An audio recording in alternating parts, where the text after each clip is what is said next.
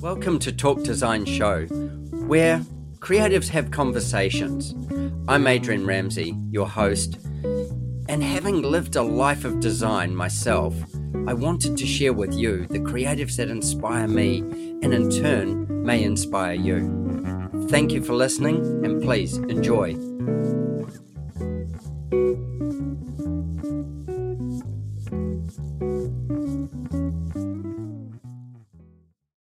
My guests on Talk Design today are Patricia and Tommy from Chen Suchat Architecture.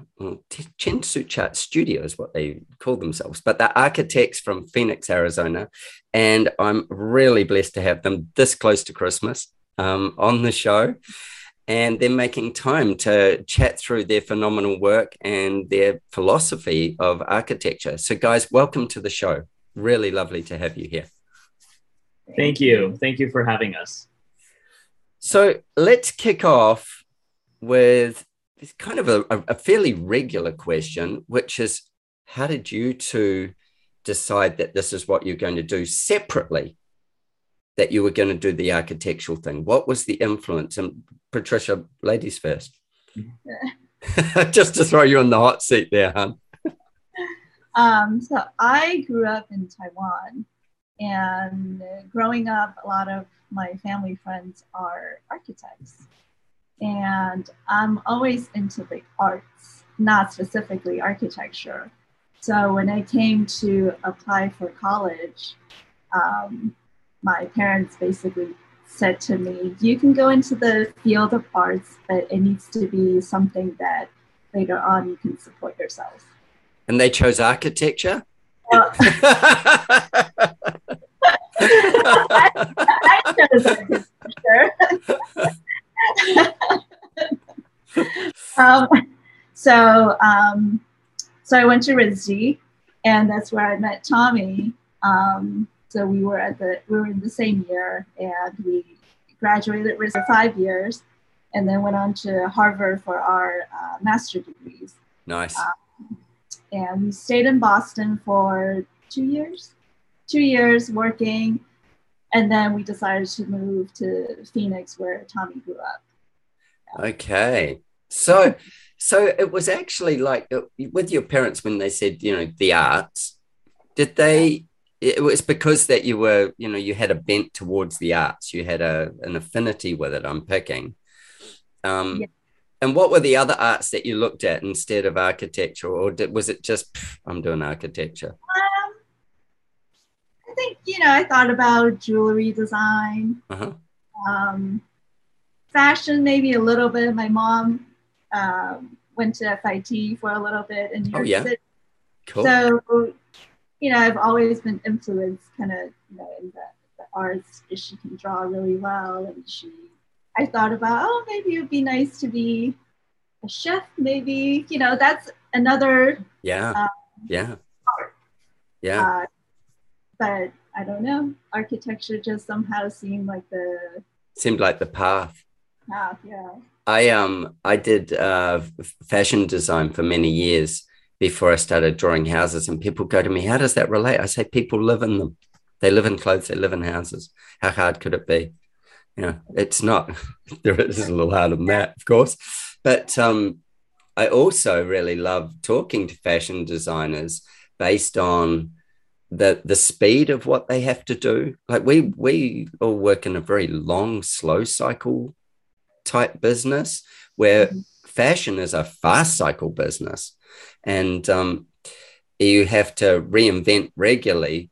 In architecture, you kind of reinvent slowly. You reinvent slowly. You move through things, as opposed to making, I don't know, in fashion, you might design a few hundred garments in a year, maybe a collection even, but, that'd be across a team. But in architecture, you might design, 15 or 20 if you're knocking it out of the park kind of thing. It's like that. Yeah, it's very different businesses. And then it doesn't take 20 minutes on a sewing machine to make it. It takes, 12 months to build it or 8 months to build it or something. both very different businesses, but very similar. They're all about emotions and feelings and understanding the environment that you're going to be wearing them in, and et cetera, et cetera. Yeah. And not so much engineering. No, there is actually in the garments, there's equal probably kind of engineering. It's just not as critical. You know, the thing doesn't fall down. Or if it's badly engineered, it's just uncomfortable. But so that took you guys, that's where you met and that's how you got together. So Tommy, you started out in Phoenix, was it? And as grew up in Phoenix and then went from there? Yes, I grew up here, born and raised in Arizona. Yep. And then left early for high school, headed to the East Coast, and quite frankly, never thought I would ever come back to Arizona. It's a different place at the time. It was more of just this kind of never-ending consumption of the land and of space driven by the automobile. I mean, it's a 20th century city, so I can't blame it for that. Yeah. But that's where I grew up, and again, never thought I would come back. We met at RISD, went on to graduate school, like Patricia was saying, and then eventually, sitting in Boston, working at great offices. Day to day, you realize that the environment that you're in, snow, is not something for me. Snow and cold weather was really not something for me. There's a little thing that went, Yeah. But Patricia, you would have had snow in Taiwan, yeah? No. No? But parts do? Not really. Like in high elevation, yes. But that's it. Yeah, I thought so. But yeah, I was like, okay. I love Boston. I used to live in London, and when I lived in London, I had two guys who lived in the flat downstairs. This is when I was like in my 20s, and one of them was from Boston, and they were working for the US government doing a job clearing military sites of asbestos. So they identified asbestos. Anyway, they were the funniest two guys. They were hilarious. My girlfriend thought that they were just like the worst people I could ever be hanging out with. So I probably hung out with them a little extra for that reason. But they, one of them still a buddy of mine today. Yeah. Nice. Yeah. The other one, I don't know where he's at, but the other one, Randall, him and I like catch up every couple of months. And we're talking, 30, 40 years on sort of thing, 30 something years on, and like we still catch up, hang out. So it's really neat, really, really neat. One of those people you kind of collect along the way. But what a cool town as well. Like Boston's a really neat town. But the thing that you just said before about the consumption of land in a 20th century city, in that sense, like that, I go, those words had never occurred to me before, or been said to me before, this massive consumption of land, which we've got that happening right here where I am now. We've got this massive consumption of land. And you look at it and you go, where those other cities, they're not continuing necessarily are consuming land, but they're not, they've got a core and a hub that's already something that was there. Right. So in Phoenix, so you dragged Patricia back there, and I'm picking she went pretty happily. So then, and you guys just sort of, it was just a done thing. You were just going to set up practice, or how did that happen? Yeah, I mean, I think when we decided to leave Boston and we were going to look to go to somewhere else, it wasn't necessarily Phoenix, my hometown that we were looking to. But one aspect, aside from the snow, I kind of say that tongue in cheek, because that's not the only driving factor. The other opportunity that presented itself is really that we knew we wanted to start our own practice. Mm-hmm. And that was going to be more challenging, we felt, in Boston, where, we saw it from our peers and friends, older colleagues, that one, it was more challenging because of the sort of setting of the 350-year-old city. And also, like, the opportunities that are presented to oneself is like an interior remodel of, let's say, a bathroom or a master bathroom if you're lucky. And no knock on that. That's, a great, no, somebody's doing that work. It's yeah. great, but like, it isn't what you aspired to. Exactly. Well, everyone's got to start somewhere, and Yeah. that's fine. But we just wanted to see what other opportunities presented themselves when we moved out here now almost 20 years ago. It's 2003. Wow. We moved out in the beginning and sort of have tried to build our practice since we got here. So you're 20 years in, nearly. Yeah, almost. I mean, it's hard to believe that, but yeah, almost that long. Well, again, if it was a short cycle business like fashion, you'd be going, oh goodness, we've done, 20 summers, 20 late summers, 20 pre-summers, 20 spring collections, 20 cruise like you'd have this massive body of work. And half of it you'd be rolling over every year into the next year, just with a new color or whatever, a new fabric. Yeah, that's fascinating. It's 20 years doesn't seem like a long time in this industry, that's for sure. It's no, it doesn't. That's the interesting thing. Yeah. In that 20-year journey, at some point there was a building or a design that gave you the break from bus stops and bathrooms.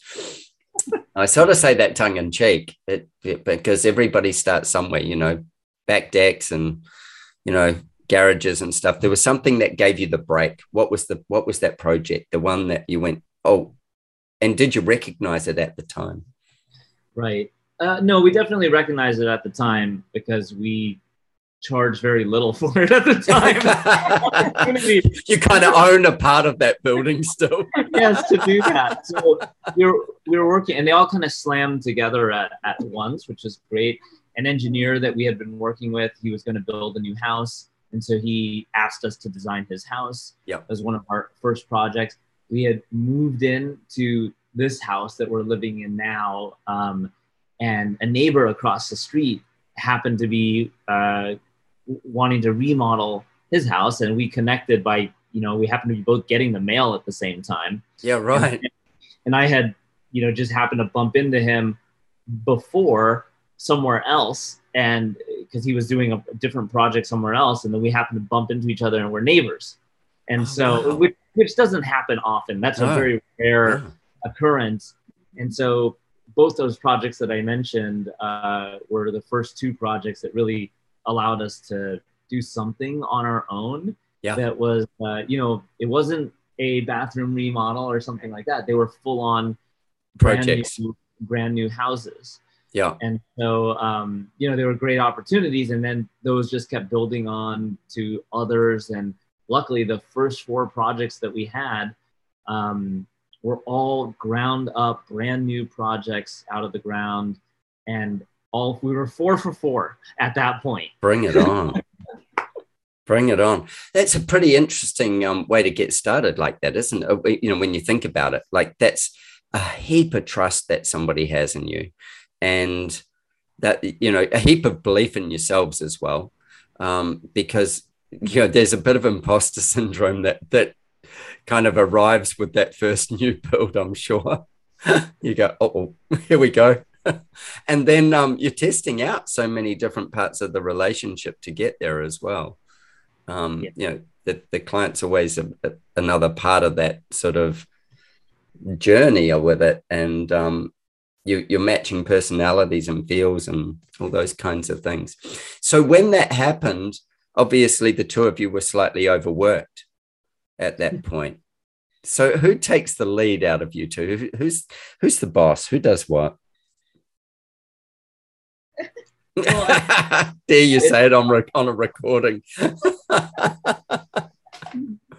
Well, it's definitely a partnership. Someone has to get something down on the page. Yeah.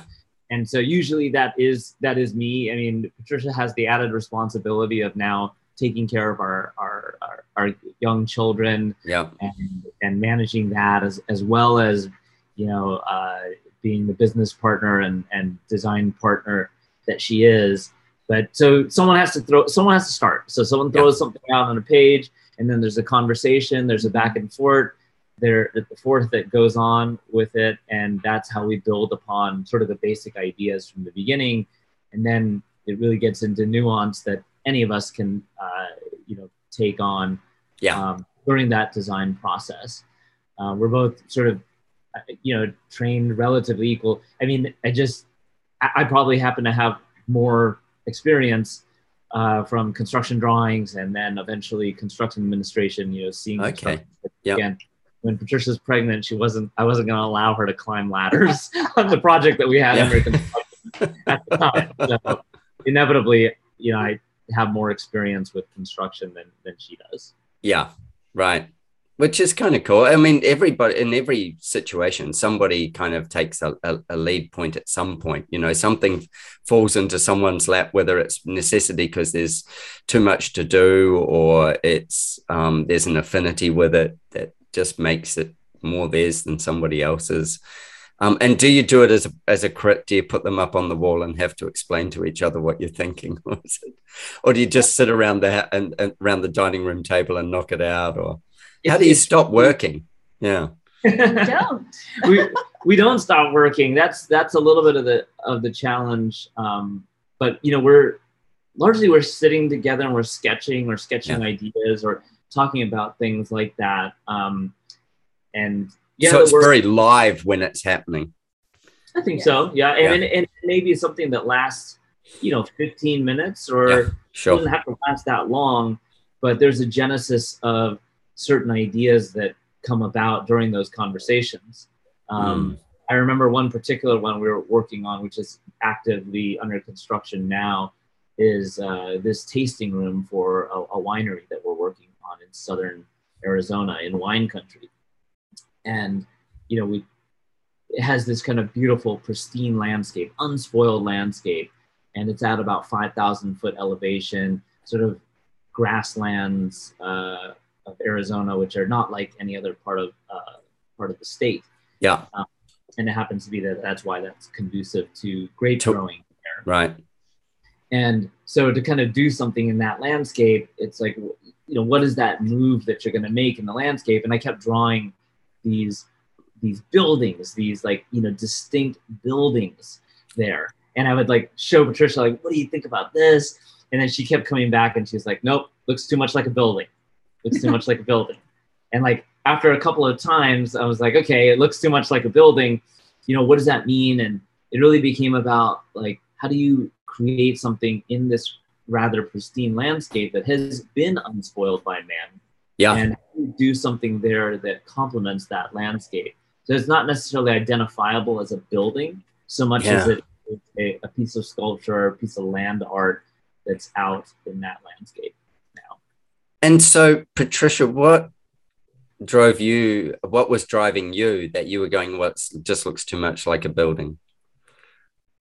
It's just, I don't know, sometimes it just,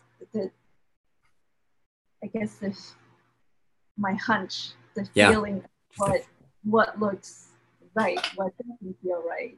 And a lot of our conversation, I would say, I think Tommy is more of a organized detail person, and I'm more of a, I don't know, the big picture or just how it feels, how what the maybe the mood that I want the space to be. And Tommy would, translate that into something that will execute. Yeah. So, that's a lot of times how we work.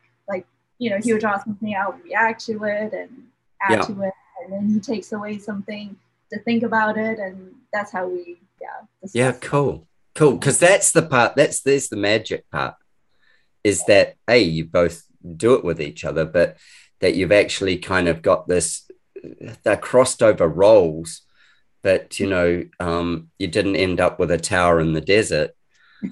You end up with something that's of the desert as opposed to something that's in the desert or in the grassland,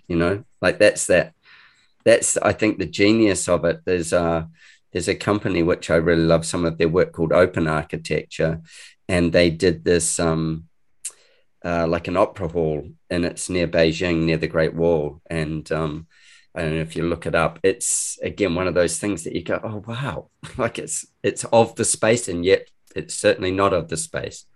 You know, it's both at the same time. It holds its own position, but it's of the space so beautifully. And I think that's part of the genius of, you know, great architecture. When's that one being completed? When's the wine tasting? So I think that's on the boards for May-ish to be completed, so that they can start operating out of there. And that's sort of that's phase 2 of the project. Phase 1 is the production facility, so they the vineyard was planted almost 3 years ago, and then they had the production facility so that they can actually produce the wine there. Yeah. And the tasting room now is under construction, and that's the sort of the face to the public. Yeah. So that's the experience that, you know, people will come to grow and understand as part of the identity and branding of. I was going to say the brand of it, that'll be the touch point for the, you know, consumer touch point of the business. Did you guys design the other parts of the business, of the structures they've got, like the manufacturing facility and stuff as well? Yes, and that was a very straightforward. It's like it's architecture without architects in a way. It's just a prefabricated Quonset hut building. A steel cool. Yeah, really. Engineered building, and it's just bang for your buck space. Yeah, right. How cool. But yeah, and then you've got that, which is actually another part of the brand story, but not one that the public get. It's one that the facility has. But as you say, like, yeah, it's practical. It's move it through. It's price driven. It's everything else. That cool. It's beautiful. It's basically, I would say, it's beauty in utility. Yes. So that part of the project is has its own sort of essential beauty. Yeah. I like that. Tell me about so you guys, that's one of the projects that you've got now. Tell me about maybe one of your other favorite projects. And I shouldn't say favorite, but just a project, because, you know, they all have, I'm sure they all have favorite things, but some of the things, I mean, maybe a project that has something that you kind of pulled off, or you went, wow, we present an, you know, we've all done this. We present an idea and thinking that the client may never even go for this, but wouldn't it be great if we could get this? And wouldn't it be great for the client, not just for ourselves, but wouldn't it be great if this idea went forward? And have you got one like that you go, oh, and you know, and from there it became what it is?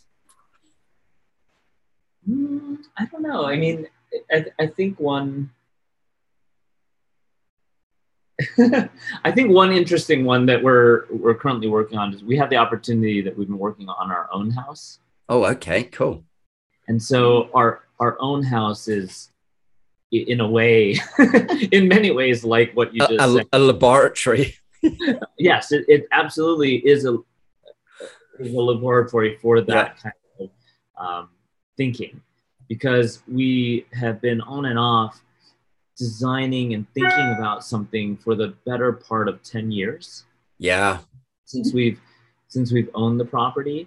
And in the meanwhile, we've had lots of opportunities to design projects for, you know, clients, and lots of learnings. Yeah, lots of experience and lots of learnings.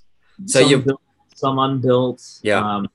And so that extends into that project that we developed, probably like 20 to 25 different houses. I can imagine. Yeah. And there's a book in that. there's a stack of sketches in the office about that. Yeah. But the funny thing is, so we kept drawing, I would say a similar design of the plans, maybe just different configuration, but they all orient the house in a certain way where the house, every room has like this great view of Camelback, which is like a I know. Yeah. Awesome. So we kept, you know, drawing it, just not happy with it. And then one summer I took the kids with me to Taiwan. And then one day we were talking on the phone and he's like, I think we're going to do a round house. So he completely changed the design of the house to took for you to go away for him to be brave enough. Yeah. Honey, while you were away, I changed something. Yeah. Yes. And it actually was, so we started working on that plan, and that plan itself went through, I don't know how many iterations of fine tuning, but the essence of the idea of straying away from, maybe, I don't know if you want to call it that, but a language that we were used to or accustomed to. I mean, I hate to say that because that's not true of I think what we do. We're trying to broaden our language to accommodate many, many different sort of circumstances. Mm-hmm. But in this particular case, I just think it's definitely pushed the boundaries of, everything that we're interested in across the board, because one, it's our own house, and two, it's our own budget. Yeah, right. Yeah. I think it's turned out to be a fantastic learning experience about just our design process, our design in general, and how we push certain aspects of what we do that hopefully will continue to extend in the work that we do for others as well. Oh, look, it couldn't not. That's the thing. That's part of the journey. I think that, like talking with lots of architects, it's far easier to design for a client than it is for yourself, just because of the self-pressure you put on it. Based from every possible angle. And I know people say to me with that, I go, I'm quite happy just to live in the house we have. Because it's if the minute you go into, and I've drawn plenty of times, I've drawn my own home again, but I'm drawing it from a purely selfish point of view of what I would have, not necessarily what would suit the family or anything else. So it's a really interesting thing. I do this thing with people when we talk about writing a wish list of it. I go, okay, so I want you to write them separately. I don't want you to communicate along the way. I just want you to write your own selfish wish list as if you've never met the other person. And then you can blend them. After that, you can do a third wish list that's a blend of those. And we've got a whole bunch of rules around it. But it's so hard to be that selfish, to disconnect yourself from everything else that would matter or whatever, and go, this is just what I would have. And it's, I find it fascinating. It's one of the most fun parts of a design process for me, is to see what they threw out, who threw what out to get to the final list. Who gave up on that part of their dream or thought they were going to give up on that part of their dream along the way. So yeah, and we get the funniest things. Like I had somebody who said to me, they were on acreage, and they said one of their things that they'd given up on was having horse riding trails. And I'm like, really? It's probably like $5,000 or something. Like that could be really easy on your land. And they're like, really? And I said, well, mate, it's a few gates, probably. It's just enough to control some areas. It's not like stupid, to be able to do something like that, and clearing some foliage and clearing some land space. Anyway, I digress there. So tell me this, with public works versus private works, tell me about the dynamic that happens for you guys with that. That thing of, with public works, it's going to be used by multiple people. Like I'm thinking like the tasting room, it's going to be used by multiple people. And yes, there's more planning, compliance and stuff like that. But when you're suddenly going, this is part of the brand story versus it's somebody's private residence. Tell me around there. I mean, definitely the philosophy of how we approach the work from what is that spatial experience going to be like? And what is that, and in turn, what is that atmosphere that we're creating that's the driving force behind every move that we make, everything that we do.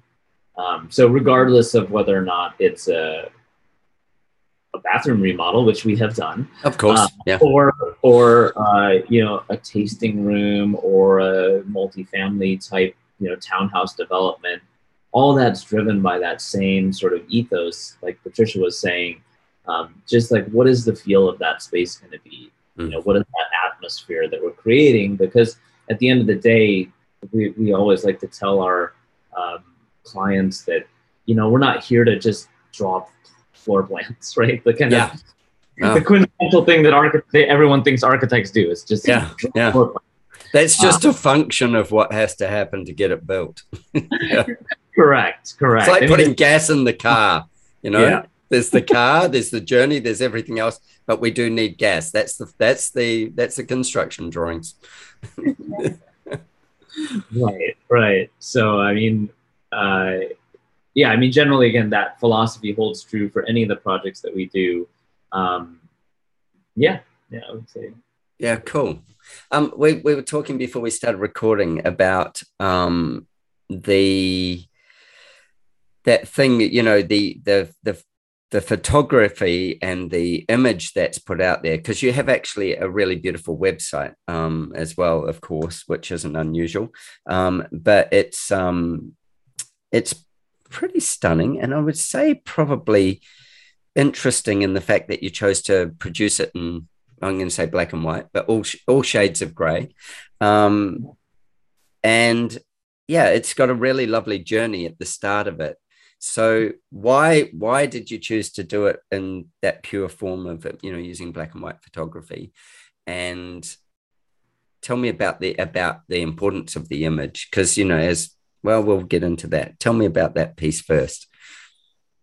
So I mean, one thing that's interesting about the website, and maybe a little bit of my own background. So I have a strong interest in photography. You know, kind of came from a world of, you know, develop your own and print your own prints. Oh, cool. Yeah. Old school, and learn that sort of throughout high school, and developed an affinity for that. And, you know, just enjoy black and white photography and black and white prints. And then ironically, or interestingly, or kind of humorously, like where we went to school, everyone draws at the time, you know, it's pencil on vellum, 2H and 2B on vellum. And that was like the hallmark of everyone who came out of, you know, RISD at the time, like that. And it's just very funny, because once you get to grad school, you could always tell who came from where based on how they drew. Oh, really? Yeah. Which was really interesting. And it was just on the cusp of, you know, when computers were becoming, you know, a big advantage, and learning AutoCAD in school, but primarily everything that we do, we were at the end of, you know, drawing by hand. So everything there was also black and white. Not that that's a primary reason, but I have to think that that's part of the underlying reason. So with black and white photography, for me, there's a kind of purity involved with what that is, in terms of the abstraction of form and telling a story in a certain way that, you know, hides less. In a way, you're less distracted by color. Yeah. So that's part of the reason why, you know, that's on the website as the first kind of moment that you see the work, and then when you click on it, you kind of you get to color. Yeah, which I love. I love the fact that you take them on a journey from that black and white to the color, and, you know, because it's like seeing it twice. It's like seeing. Yeah, it's a journey. It's a really lovely journey, and the black and white part of it, I love as well, because it is that purest form. It's like it's got an artisticness to it, but not just that. You're only really getting to play with the light plays and the shapes. You know, far more so than if it was in color, and then your eye travels to different places so much in a different manner. So yeah, it's a really beautiful way of taking something in, and it's considered. And in talking to you, I get that's part of that process of your considered work between each other as well, fits with that same kind of outcome. But it's yeah, it's lovely. It's really lovely. How do you choose which buildings you'll show? Because you probably don't show everything, I'm sure. Who gets to choose? Or is it just a time constraint? You go, God, we've got to get that photographed and get it up there. It's definitely some of that too. Like, it's funny that you mentioned about the website, which is now, it's a little bit lagging behind. It's older just because technologically, I don't really know how to update it that well.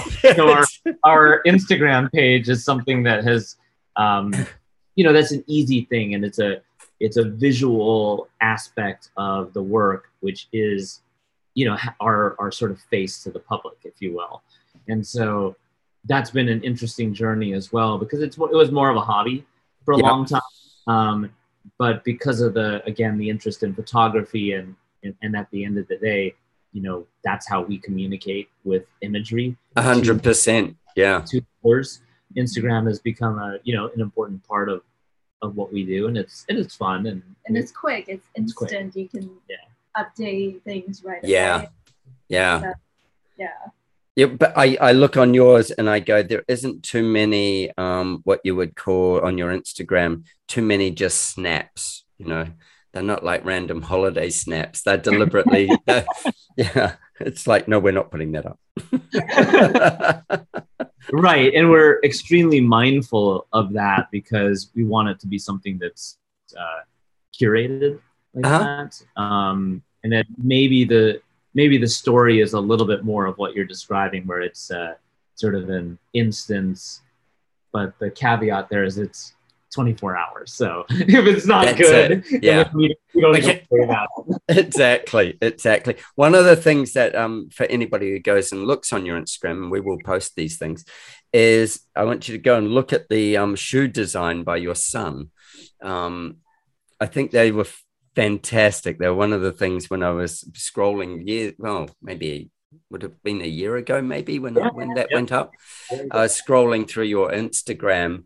And, one of those things where you've been going down a rabbit hole and you've clicked on this thing and that thing and all the rest.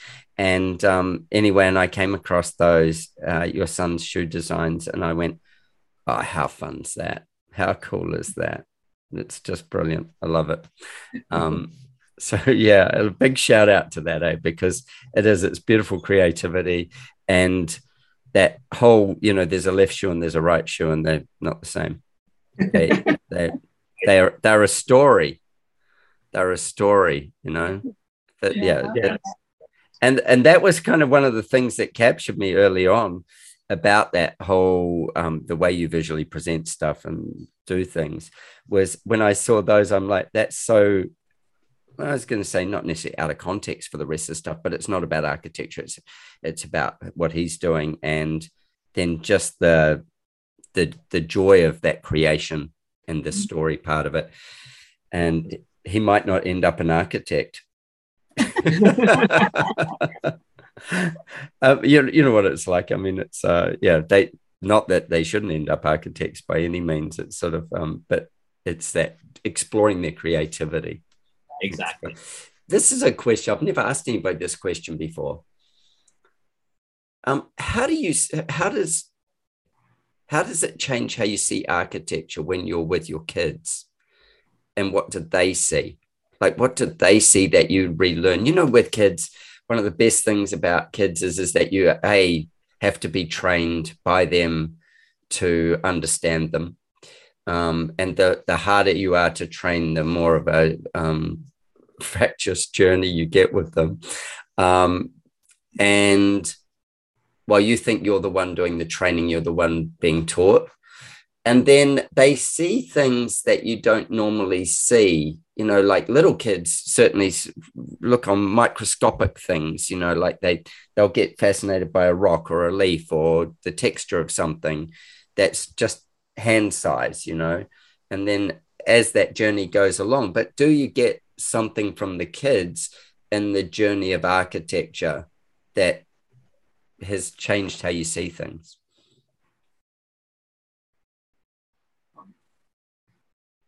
It's a tricky one. It's a tricky one, but I'll give you an example. Yeah. Which was interesting. We were just sort of visiting a project this morning, and the homeowner was kind enough to say, oh, just come visit, and the kids hadn't seen the project yet, and then you could share it with them. And we're walking around, and I'm giving a tour to the kids as if they're like a client. Yeah. I'm like over here, and I'm showing them like, oh, check this out. Here's these two different grains of wood, and they're one's quarter sawn and one's plain sliced, and they all came from this log, so that all the wood matches in the house. And I'm thinking to myself, like, why am I telling this to the kids? They're one, not going to remember, and two, they have no idea what I'm talking about. Yeah, exactly. And zero context. Nor do they care in a way of that. The only person who cares is us. Yeah, you two are deep in your story. Yeah. Right. And so it's funny because I had to take a step back and think about, like, how do you explain to someone just the basics of what you poured your heart and soul into this project. And ultimately it comes back to, how do you feel when you come into this space? Like, that's all it ends up and boils back down. 100%. Isn't that interesting, eh? And yet the detail of it and the things that you work so hard to create, they certainly add to how the space feels, no doubt. But they aren't what necessarily makes the space. That they're of the space, not necessarily the space. Go, right. Patricia. I think it was important to point out the details to them, to show them what, the little thing matters. And that's what sometimes it makes it that much richer. The nuances, I always think there's so much in what you just said then.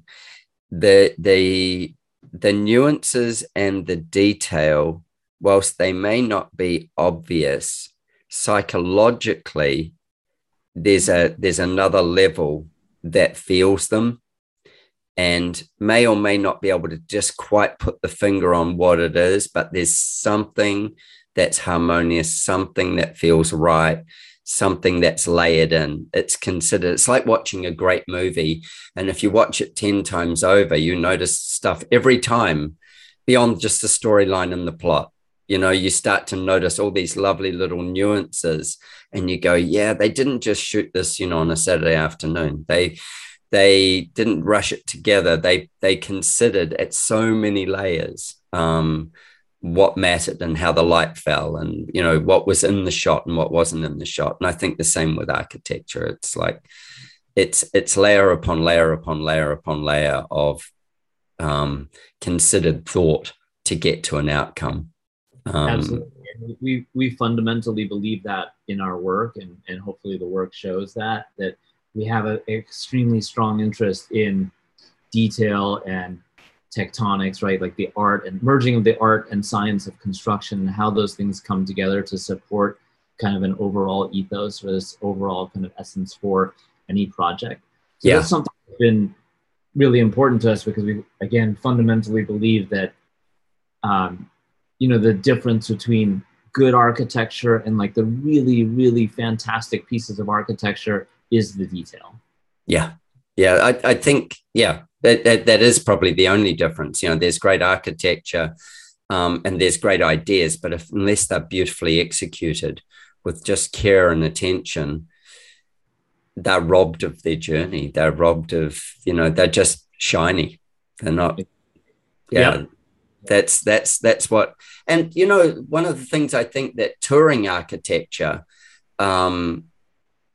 makes touring architecture so important is because you're in that immersive environment.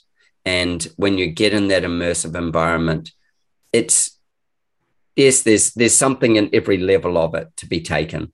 And when you work in that in the discipline, or you work in any discipline that requires that, you can peel back the layers of it and find the different meanings behind each piece of it. and see why as one it all comes together. I've got a friend who used to say, you know, like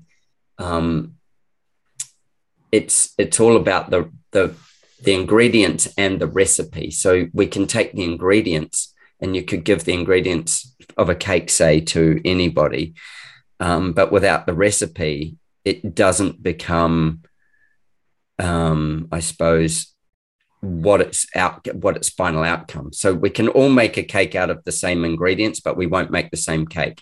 And then it becomes how you actually use those ingredients in their smallest pieces. And, you know, like a great chef would do stuff with ingredients that you go, really? But again, that's great architecture. It's those pieces along the way that journey it to what it becomes. And that's why, yeah, the greatness in it exists. Right. And then you do realize all of a sudden that there is an awful lot of ordinary compared to the special pieces. You know, when you look at it as a broad marketplace, there's a lot of ordinary out there, and then the other stands out because of it. You guys are in Phoenix, and what are 3 favorite buildings in Phoenix? What are 3 of your favorites? If I was coming to Phoenix, 3 I couldn't miss. And why?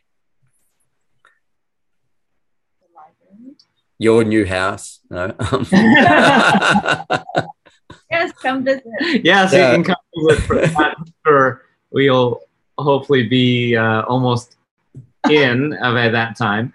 But I mean, when people come to visit, we always tell them that they have to go see Phoenix Central Library. Yeah. The Phoenix Central Library is now almost, I believe they just celebrated their 25th year, the 25-year award from the AIA, I think. I can't remember.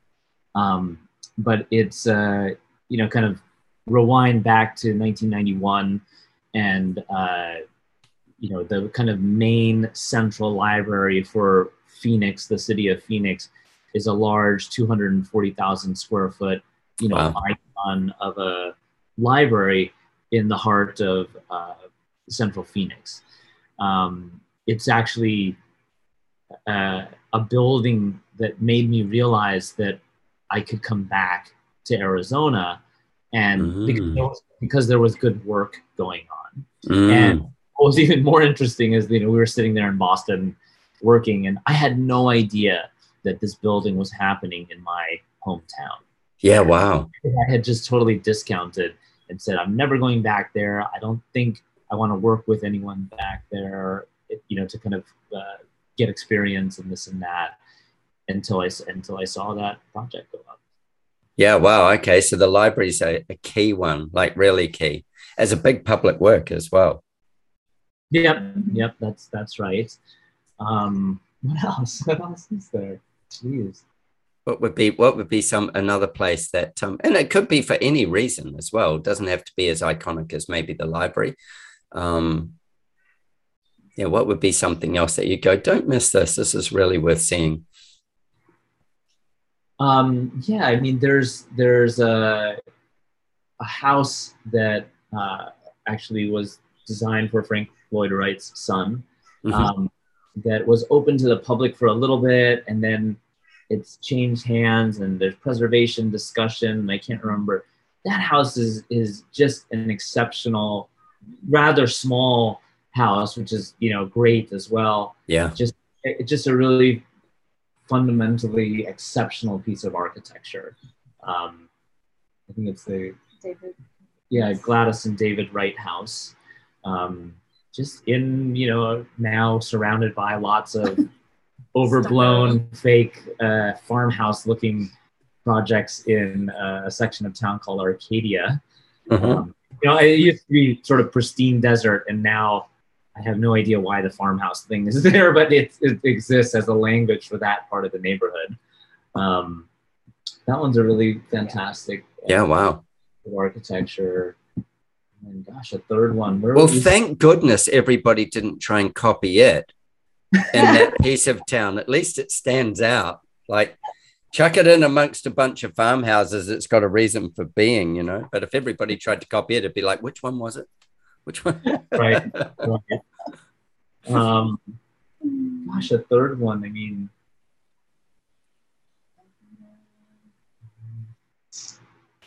I'm trying to think, like someone who comes and travels here, I know from.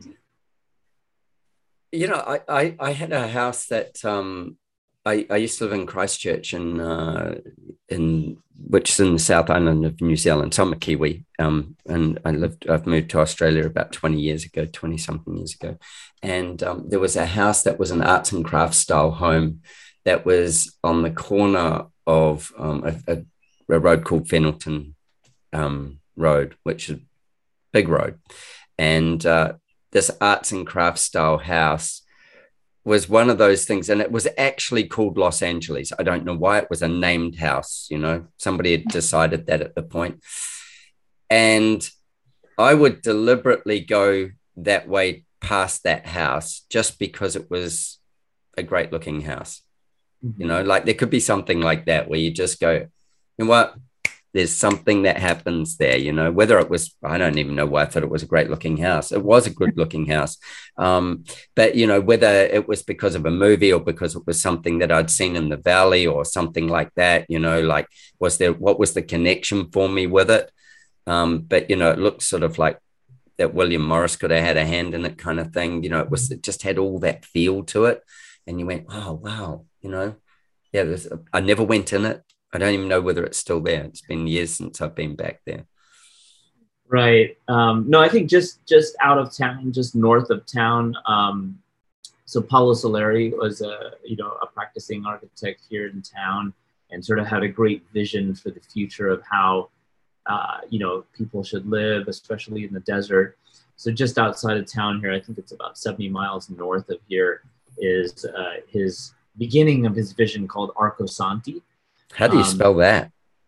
ARCO, and then Cosanti, COSANTI. And it's all, he's an Italian architect who immigrated to here. I don't remember his full story, but sort of his vision and his visionary aspects of how we should live in the desert and how cities should evolve from that is a fantastic pioneer of innovation here. Yeah, cool. That's, yeah. So there you go. There's three that are like, I mean, the library's probably the one that's the given, Yes. The other two are the journey, the other. So that's really cool. I really like that. That's fun to be able to do as well, and be able to go, this is why these things, are meaningful to you guys, and also, that there's a history behind them and stuff. We've talked a lot about the feel of something, and I often have this conversation when we're designing is, should everything, I won't say feel the same, but when we're working our way through a house, we'll use a house, how the moods need to change. So whilst you're in one space, as in inside, under the roof and inside the walls, that the journey of moods in a house as well. If you got any comment on that?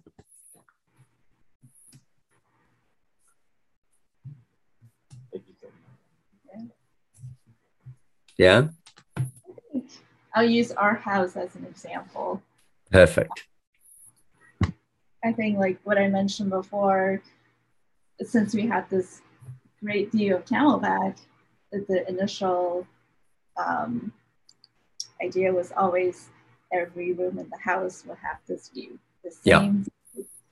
And eventually we talked about it and realized every room should have its own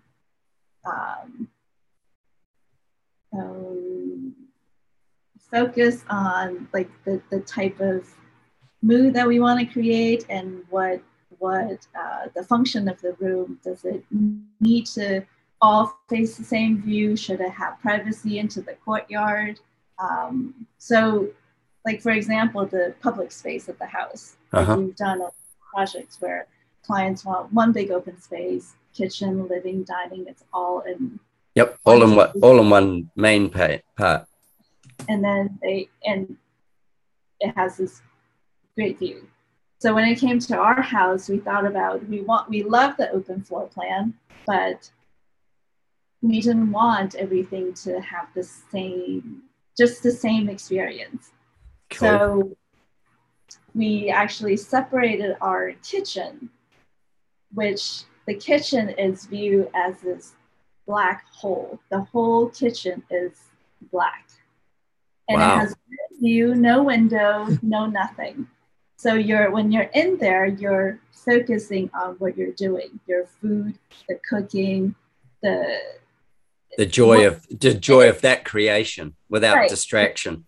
Exactly. It's not about the view. It's about what you're doing in the kitchen. It is. I mean, it's not in a hole. It's a shared space with. We don't have to dig down under the ground and get in. Right. There. Yeah. It's a shared space with the dining and living space, but it's just not sort of explicitly part of the dining living space. Kind of how we would, I guess, maybe typically default to in the work. In most work, and in most people's expectation.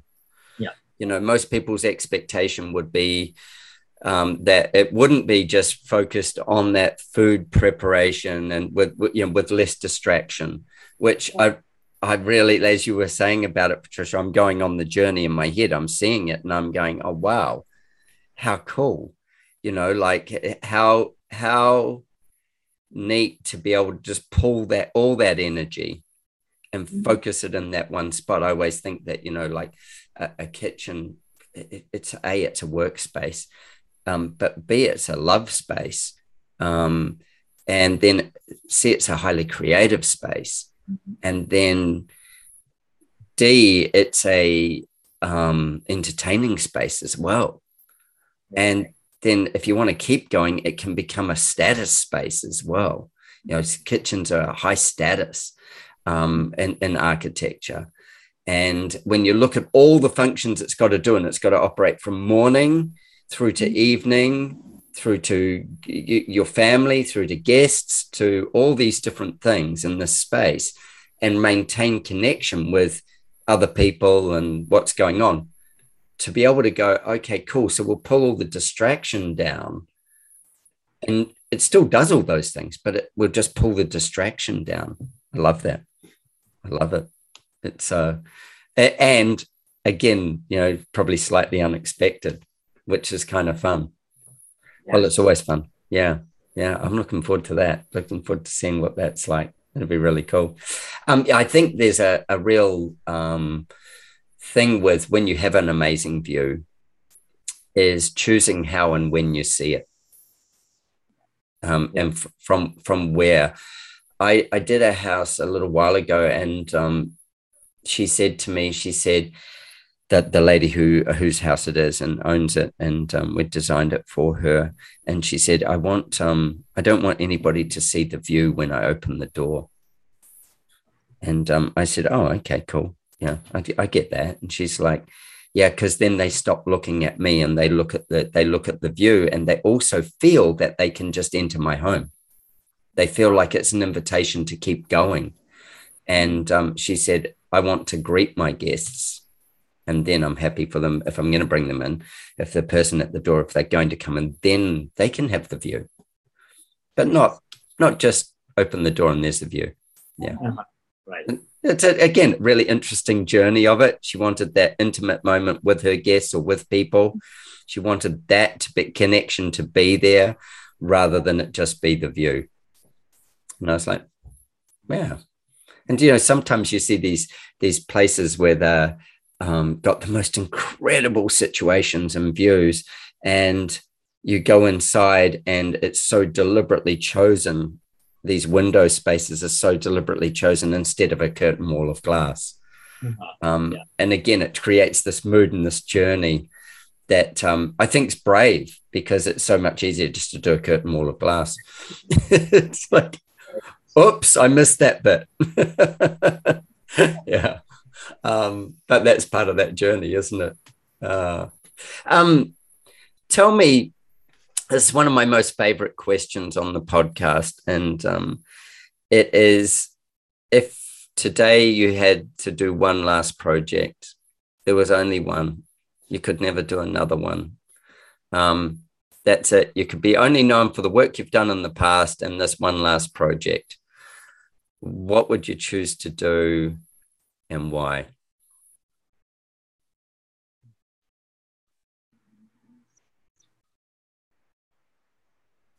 I'm going to steal Patricia's question that she has been asked and now she can't remember.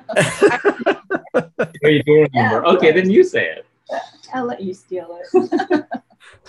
I think one program type that would be interesting is a school. School, like a grade school. There's so much left to be desired in schools in our country that are just uninspiring, quite frankly. You think about sort of all the kindergartens and things like that happen in Europe, in Switzerland, and the histories associated with some of those things. They're far more interesting than here, where they're just churned out as these, quite frankly, horrific spaces that you're trying to foster the minds of these young people in just the worst spaces. And we've seen them all. Our kids are kind of in some of them right now. Probably a little bit better than some of the other ones that we've seen. But I think if we had that opportunity, that would be fun and interesting to be able to kind of have something that in the work, and that's the goal of the work as well, is to really inspire others. So I think a grade school would be interesting. I think that's fabulous. Like we get all kinds of answers to this, which I love. And to do a school where you actually get to, as you say, it's this really well considered, so that they get to experience something from the structural part of it as much or more than they would otherwise. It's not just function, it's structural. My kids went to Montessori school. My eldest, she graduated from Montessori at high school, at finish of school. And my other daughter is she's going into grade 7. And something that's really interesting with that is it was a greenfield school. So it was brand new. And Montessori starts with very early learning, very, young learning to start off, because that's the basis of the Montessori philosophy, Maria Montessori's whole thing. And they built a building which they call the Roundhouse, which is got very few windows to the outside. It's got lots of glass to the inside, and it is so it looks inward. And I was talking to the architect, a guy called Philip Daffer, and I said to him, "Why this? Why this? Like, where's the windows that look at the outside world?" And there is some, but they're small. And he said, well, in this stage of development, when he did all his study on how it works, this is an inward-looking time in their lives, and it's a development of that first part of their lives with protection around them, so that they're safe and they have this what is called the Roundhouse. So it's almost like something like the Globe Theatre, in the sense it's got a big piece in the middle where you can hold events and all these kinds of things. And I was like, oh, wow, okay. And then in talking with the principal and stuff beyond that, it was when they get to move out to their sort of like senior years, that they get more and more. This is actually on a school farm as well. So they've got a farm. Then it becomes more outward looking as the stages of their development. And I look at it and I go, there's not another school anything like it in our whole region. We've got more private schools per head of population than any other part of Australia right here where I live. And there is nothing with that consideration. And it would be lost on so many unless you knew the story. But it's exactly what you were just saying about understanding how you create that journey with beauty and architecture, and always with a budget. Like, my God, it's a school. There's going to be a budget. It's not an endless endless pit of money. Right. So it's got to be thoughtful and then well budgeted. I love the answer. And you get to affect something for so long. You know, Yeah. it changes people's lives. I was talking with a guy, Hugh, on the podcast a year or so ago, and he was saying how he grew up in Houston and they lived down the road from Neil Armstrong. And there were all these mid-century homes. And he came from a place where there was, you know, not a place, but from a family where architecture wasn't really anything. And he discovered it through those other homes. Oh, interesting. Yeah. And that's what enlivened him. And that was when he went, I want to be a part of something like this. And so, you know, that, like you explaining before about taking the kids through the house, the weirdest things that I always think happens is they retain certain parts of that information and they look for it everywhere else to see whether you were smart or right or whatever. You know, they look for evidence of whether it was a good idea, because it was there were unusual parts, you know, taking all the wood from a tree and chopping it in different ways to put it all in one structure. That is something that if they caught that, then they will look for evidence of it in other places and why it worked so well, or why it's that way, or isn't everything done that way might be their next thing. You know, surely that's how it's all done, isn't it? You know, Right. Not we get a stick from over there and a stick from over here and a stick from there. And hell, we try and make them all look the same when they go in the room. Yeah.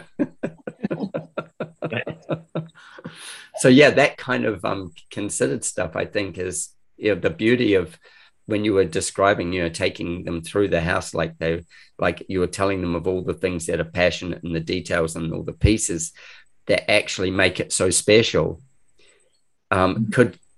It's so important to have the conversation, even if it's only you that hears it, you know, because some filter happens. And then at some point it possibly becomes meaningful and it sets a journey up that gives them another dimension that they would have never got exposed to otherwise. Yeah. Yes. So. Very true. It's like you were saying about that library building, you know, when you're going to go back to Phoenix and you go, wow, I could live in a place that has this, and how important that is, rather than going, imagine having to live here, you know. I was talking on a podcast the other day with a lady, and she was talking about so we haven't released this one yet, but she's from up in the northern states, and she was saying about when she was studying architecture about I'd have to look at my notes for the person's name, but this person wasn't an architect, but what they did is they would go and they would draw different parts. So you might know this story, but draw different parts of a city, and they would just present it to the town. They'd present it to the town, you know, council or whatever. So they'd just draw a better improved part of a city. And they did this regularly. I get the feeling they were very well known for turning up at council offices with, you know, like a master plan of how a part of the city could be. And anyway, at some point there was an earthquake and a big part of the city got knocked down because of it. And they built what this person had given them a plan for years earlier and said, this is actually what we're going to do. When the podcast comes out, it's Michelle Dempsey is the person. But it was just a fascinating thing. And she took from that a what if. So their whole practice is based on what if.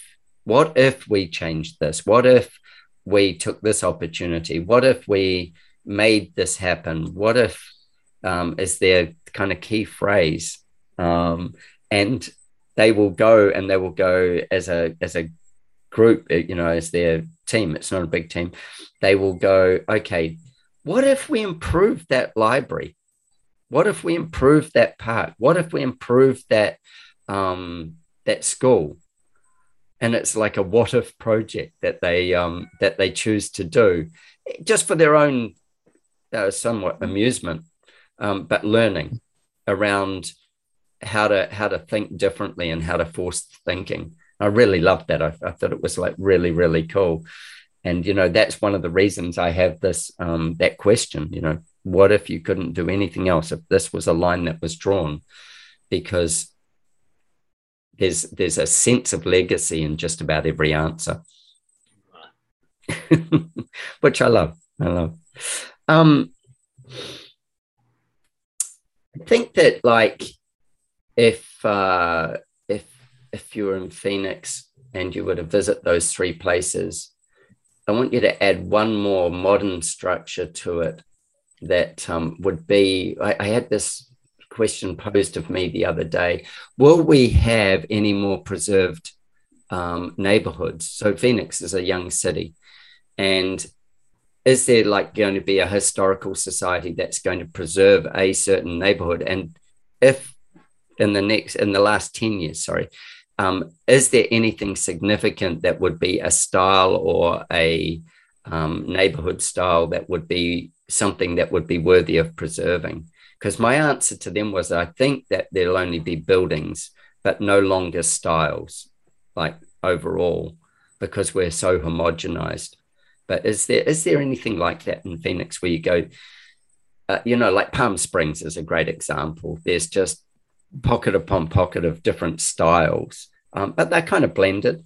But there's sort of these main styles that exist. Has Phoenix got anything like that? Yeah, I mean, I think definitely they do, and sort of bless their hearts, the people who feel that it is their civic duty to be able to preserve or have a voice to be able to kind of talk about preservation. A lot of that is definitely case by case, building by building pieces of our very, very young history here in this city. So there definitely that exists. And then from the city of Phoenix perspective, just we know specifically, because we've kind of worked in some of those districts, there is the historic districts of various neighborhoods that are, they're on the cusp of being 80, 90, 100 years old now. Cool. That have that sort of, that sort of charm of a, believe it or not, like a 1,200 square foot house that was built way back when and served the purpose of the occupants who lived there for many, many generations, exactly. So that definitely exists. So it's sad to see when you start to see some of those come down and new facsimiles of that come up, which is a lot here. Like, quite frankly, there's so much in this city that is a facsimile of something else, rather than embracing either the very little history that we do have, or embracing, the culture, the society, the kind of environmental constraints of what we have as a language that we can build upon. Well, that's cool. Yeah. And look, we do see that everywhere. I think, that's, I don't know whether that's just part of corporate thinking or what it is. I think it is. I think it's part of corporate thinking as opposed to considered thinking. It's, how do we make a cheaper copy of that, make it bigger? Yeah. Yep. And get more money for it. How do we do that? What a fascinating chat, guys. I've really, really enjoyed it. Like digging into just Phoenix as well, because I don't know a lot about Phoenix. I have been, as I said, but I don't know a lot about it. And getting a bit of an understanding of it, and then how you see it. And I love the Black Kitchen.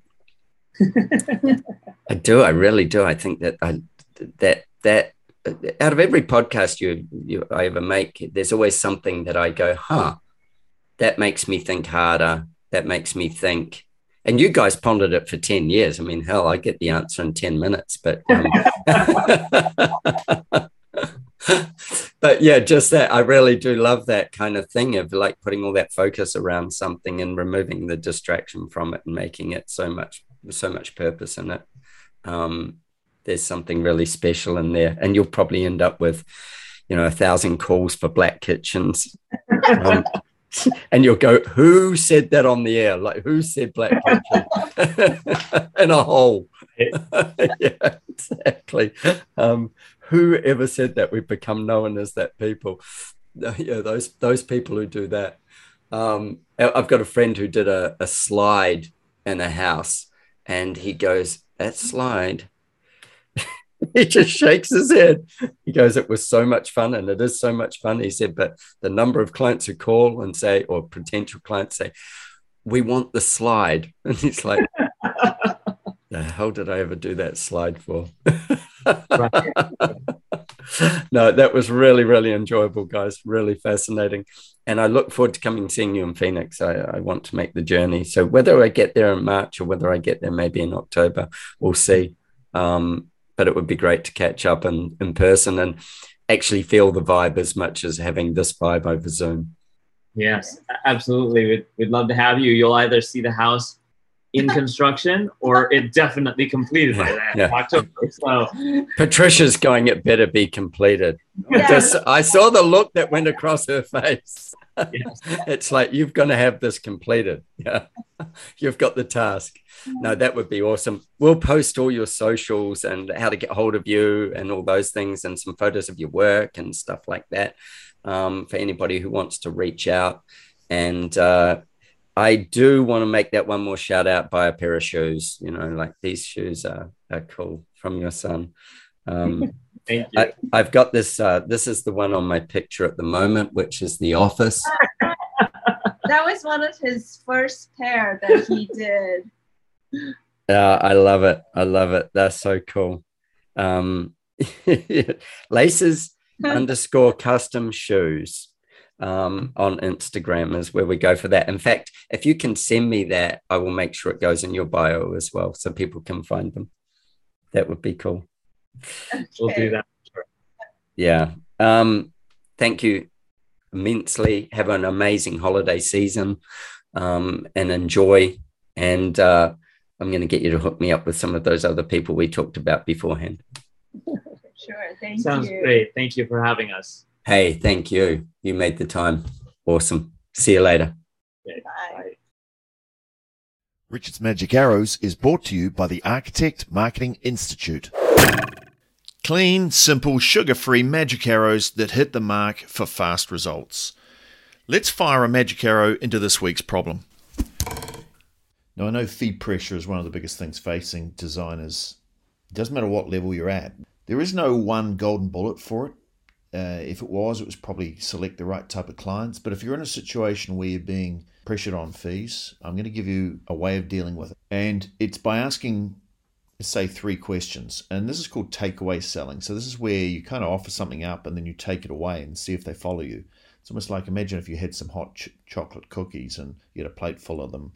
You put them in front of someone and then they went to reach out and then you pulled it away and you see if they get up and follow you. It's that type of thing. So this is called takeaway selling. So the first question you ask, you say, well, why don't you just leave the situation as it is? Why make the change? That's an unusual thing for a designer to say. Well, why not just leave it as it is? And see how they answer. And then you might say, why did you want to speak to me? Why did you not get someone else? And see if they follow you. See if they answer properly. And the third question would be, well, why not do it later? Now, by asking these negative questions, you're going to get a lot more information out of someone than by trying to convince them to do it. Because by pulling the plate of hot cookies away, they're either going to react or they're not. And if they do react and give you answers and explain why it's important, then what they're doing is telling you how important something is. Now, while these magic arrows are great for fast results, when you're ready to run better quality projects from clients who value great design and are prepared to pay great fees, I've got a special training just for you. Go to archmarketing.org/talk design. Take your magic arrow and fire at will.